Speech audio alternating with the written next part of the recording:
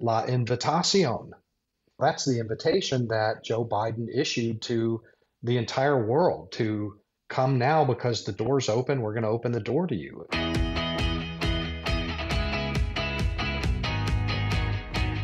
This is the Daily Signal podcast for Wednesday, March 15th. I'm Virginia Allen, and that was Todd Bensman.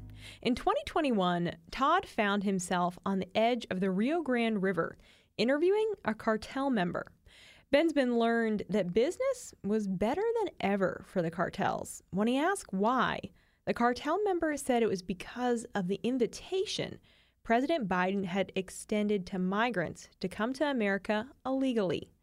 Bensman's new book, Overrun: How Joe Biden Unleashed the Greatest Border Crisis in U.S. History, details stories just like this one that explain the crisis at the southern border through in-depth, first-hand accounts.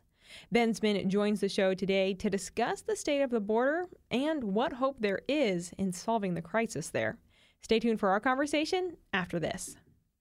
As conservatives, sometimes it feels like we're constantly on defense against bad ideas. Bad philosophy, revisionist history, junk science, and divisive politics. But here's something I've come to understand. When faced with bad ideas, it's not enough to just defend. If we want to save this country, then it's time to go on offense. Conservative principles are ideas that work. Individual responsibility, strong local communities, and belief in the American dream. As a former college professor and current president of the Heritage Foundation, my life's mission is to learn, educate, and take action. My podcast, The Kevin Roberts Show, is my opportunity to share that journey with you. I'll be diving into the critical issues that plague our nation, having deep conversations with high-profile guests, some of whom may surprise you, and I want to ensure freedom for the next generation. Find The Kevin Roberts Show wherever you get your podcasts. We are joined today by Senior National Security Fellow at the Center for Immigration Studies and author Todd Bensman. Mr. Bensman, welcome to the show. Thank you for having me. I appreciate it. Your latest book is available now. It's titled Overrun: How Joe Biden Unleashed the Greatest Border Crisis in U.S. History. Can you talk a little bit about your background first? Because you've actually spent years covering the cartels, covering drug smuggling, covering human smuggling along the southern border, correct? Sure, yes. In one fashion or another, I've had a couple of careers. I guess I'm now in my third one. But my first career, you could say, was as a newspaper reporter for regular media, Dallas Morning News for 10 years and Hearst News down on the border, 23 years of that. And then I was recruited to join the intelligence division of the Texas Department of Public Safety out of Austin, where I headed counterterrorism effort and unit in a fusion center with all of the federal agencies. And we did a lot of different kinds of terrorism related work on the border. I did that for another 10 years. So in one way or another, I have been working at that border or about that border for many, many years. And as a reporter, first started covering it in 2006 during the civil drug war that former President Calderon mounted against the cartels, 200,000 dead, lots of spillover into the Texas territory. So I was back and forth for 3 years during that, covering that war, and before I went into the intel business. And now I'm back down on the border again, doing my old tricks. Yeah. Well, in all that time working on the border and covering the cartels, did you ever have any close calls with the cartels? No, I wouldn't say, not really. I've had a couple of moments, beyond the Mexican cartels down in the Nicaragua, Costa Rica borderlands. I did have some trouble down there. I write about one of those or a couple of those incidents in the book. It was actually a little bit more dicey down there than on our own border. But, it's all about risk mitigation. I do spend a lot of time all along the migrant trails from Panama all the way to Texas and California and on both sides of the border, actually. I was really fascinated, for one, just by all the stories that you tell in the book Overrun. I think it's pretty fascinating, just everything that you've experienced down there. And you do such a good job of telling these stories.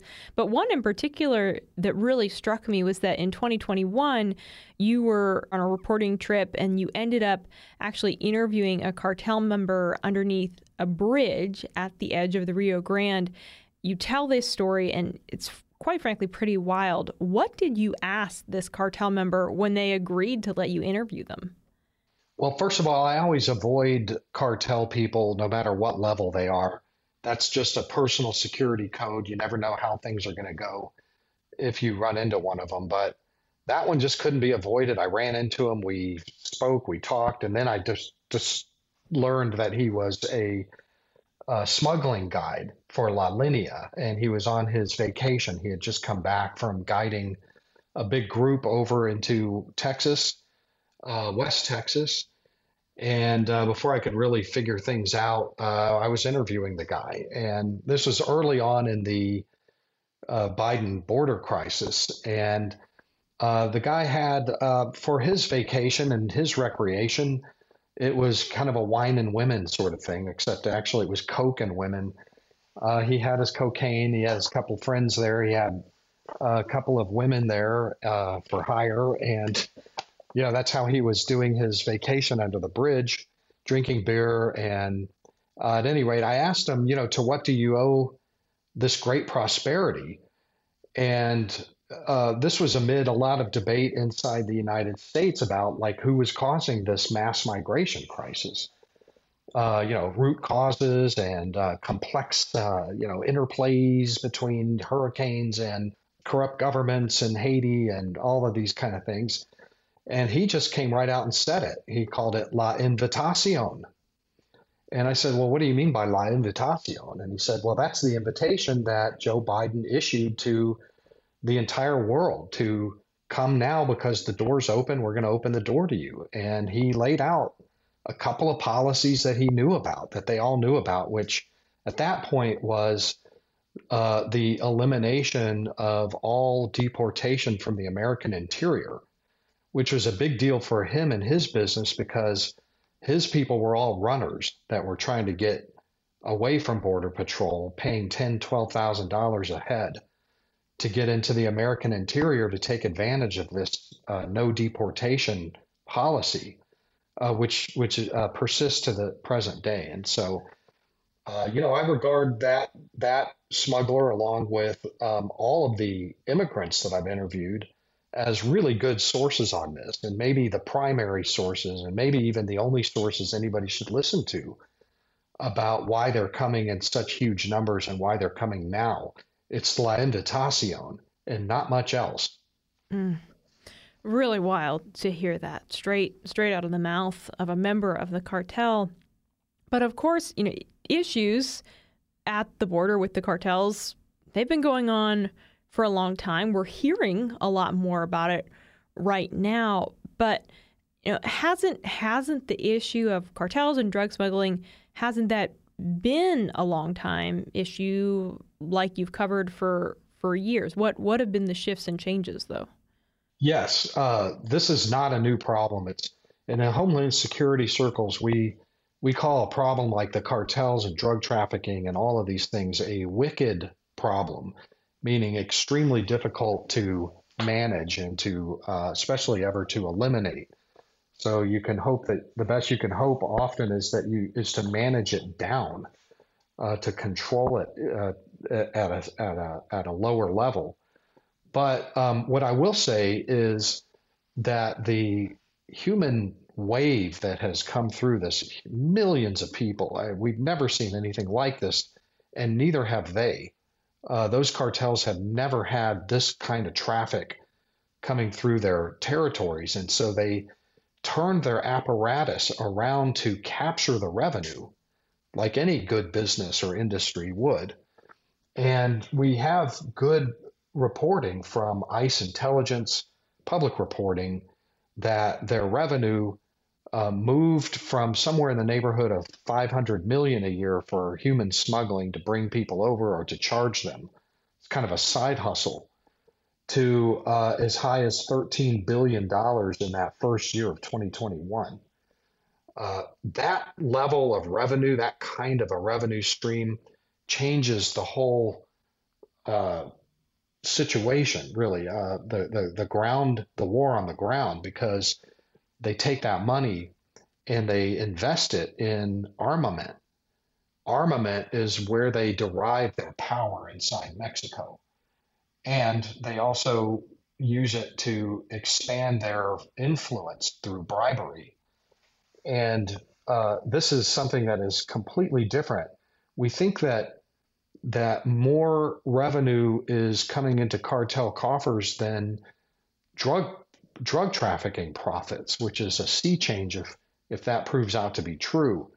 But there's pretty good reporting that it is true, and even if it's not true, that the sheer scale of their empowerment, fabulous wealth, fabulous riches, buying 50 caliber machine gun belt-fed machine guns, 30 caliber Claymore mines, tanks, personnel, all sorts of military shoulder-fired rockets, everything.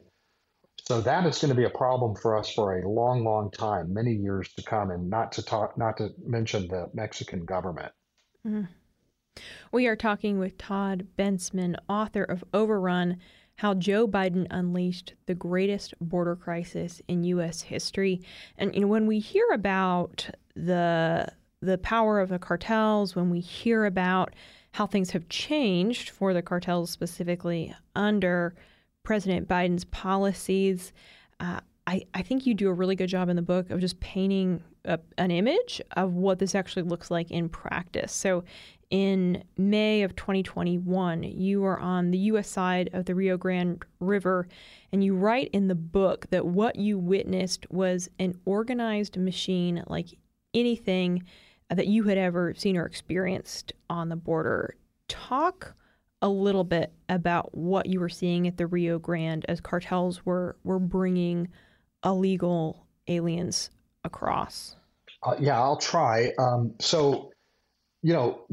Before the Biden border crisis, even in bad times, it was a cat and mouse game down there. You had smugglers trying to get their loads over without anybody noticing them, kind of running and hiding and dodging, and the police and the cops and the sheriffs and the border patrol, setting up and hiding and trying to catch them. And, we had choppers and all that sort of thing. But when I went down there, my first really to ground zero, when this thing is in full throttle, what I saw was like a D-Day invasion landing, nonstop, rafts and boats, sometimes 4, 5, 6 abreast, coming across the river with fully loaded, with on this side, Border Patrol greeters, I guess. I mean, they were kind of like Walmart greeters and Texas DPS and National Guard, just all set up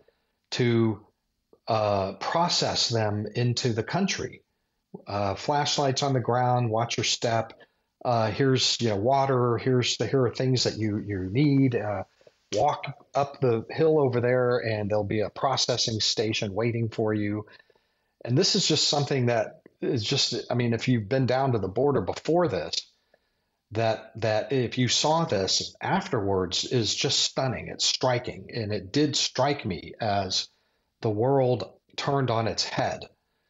And it's still like that. It just went on 7 days a week, night after night after night, with just thousands and thousands of people, because of policy, being able to just turn themselves over to the Border Patrol because they were being brought into the country by the tens of thousands, by the hundreds of thousands, and now by the millions right over the border. And it's just something beyond the American experience, certainly beyond any border experience. And when you talk to 10, 15-year Border Patrol veterans who've just been out there for, 40 hours a week for years, they're the same way. I've just never seen anything like this. It was positively demoralizing to be ordered to be Walmart greeters for people that they should have been catching and deporting.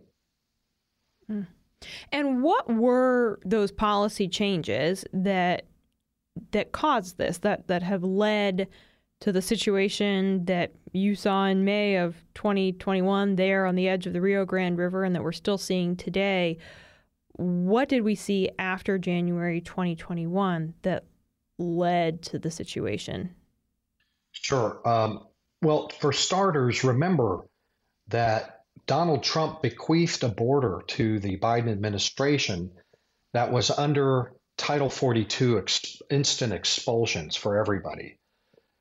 So anybody who crossed and got caught by Border Patrol would be pushed back into Mexico on grounds that, we have to protect the country from COVID. Under the Trump administration, that was about 88% of everybody that they caught got pushed back into Mexico. On Inauguration Day, however, the Biden administration opened 3 exemptions to Title 42. One was for family units, groups that had children under 7, young children, infants, babies, and that was the bulk. They were turning themselves in by the tens of thousands, which I'll explain why in a minute. And then the other category was unaccompanied minors. We will not return any unaccompanied children who cross by themselves back to Mexico. We're going to keep them all. And 3 was pregnant women who were 7 months or postpartum women who are bringing infants. So between those 3 categories, we had immediately on Inauguration Day an incredible, that's what I saw. I mean, that still was going on. There were mostly women, children, families, pregnant women that were 7 months, and the unaccompanied minors would cross anywhere on the border and would be let right in. And that's what caused it, because the rest of the world saw this in selfies and on their cell phones. Everybody has cell phones, that the Biden administration was letting everyone in. What caused that on the Mexican side, though, was a new law. The Mexican Congress passed 72 hours after they confirmed that Biden had won the election. The law had the effect of relieving Mexico of the legal responsibility of taking care of families with young children and unaccompanied minors. It just so happens. So that law went into effect 60 days later, when the Trump administration was almost out and couldn't do anything. And all of those tens of thousands of families and people in family units rushed to the border to wait for Trump's departure. And on Inauguration Day, the Biden administration put these exemptions in place for them and let them in, and it has never stopped. We've seen that not only are individuals who are families and people that are genuinely looking for a better way of life trying to cross the border, but we've also seen a lot of bad actors attempting to cross the border. And specifically, we've seen that a historic number of people on America's terrorist watch list have been apprehended at the border. Do we have any idea how many are getting into the country who are not successfully apprehended, who are on America's terrorist watch list? The answer to that is no, we don't have any way. I think the government has some data about this when they catch them in the interior. But oddly, the Biden administration in about April of 2022 put up a statistics page on its cbp.gov website that tracked the numbers of people on the terror watch list that we do catch. And those numbers are uncomfortably high. 98 on the FBI terror watch list in 2022, and we've had 51 so far in 2023. People from the Middle East and from Northern Africa and Somalia and those kind of countries are all coming through. But we also know that close to 1.5 million, or probably far in excess of 1.5 million people have gotten away. Remember early on in our talk, I was telling you about, the deportation free zone in the American interior. That has acted as a very powerful narcotic lure for the entire world's population of people that don't want to get caught by Border Patrol. If you could just get past the 100-mile mark, you're pretty much in and never have to fear deportation, no matter how bad your criminal record. But if we're looking at 1.5 million gotaways, you have to wonder if, people on the terror watch list got through. I mean, just a few weeks ago, we caught an Iranian in the trunk of a car who may or may not have been on the watch list. But the point is that they're sneaking in. They're not turning themselves in. Plenty are not turning themselves in from countries of concern. One of the most disturbing elements of the situation on the border, of the border crisis, that you cover in your book, Overrun, is the way that cartels, smugglers are using children in particular. Can you address that? How are children getting involved in this situation? Well, remember that the Biden administration let the entire world know, and I mean like in presidential news conferences, interviews with Biden himself, with Alejandro Mayorkas, that we will not turn back unaccompanied minors. We're taking all comers in. And as a result, we've had about 350,000, the greatest number in U.S. history. Up until 2013, we didn't even keep track. That was so not a problem. They didn't even keep the numbers. So when you've opened that kind of an exemption, you create a really powerful suction. You turn children into commodities, rare earth metal, commodities, highly valuable. And so what we have been seeing a lot of is, families. Mom has 4 kids, so mom rents them out to 3 or 4 guys who are willing to pay to have a kid cross the border with them as their kid, and the smugglers will generate false parent guardian documents for them, and that has been really a very probably one of the more common schemes. But another scheme is being done by and then that way the mother gets in free, the kids all get in free, and they all try to reunite later inside the U.S. It sometimes doesn't work out. You're handing your kid off to strangers for some period of time. But the other thing that happened is that spurred the unaccompanied migrant crisis is, remember I said that in the beginning, and for quite some time, the administration was only allowing in families with kids under 7 years old. Well, what happens if you have a family that's got a couple of older kids? And so the whole family would be pushed back into Mexico under Title 42. They didn't qualify. One of the kids was 13.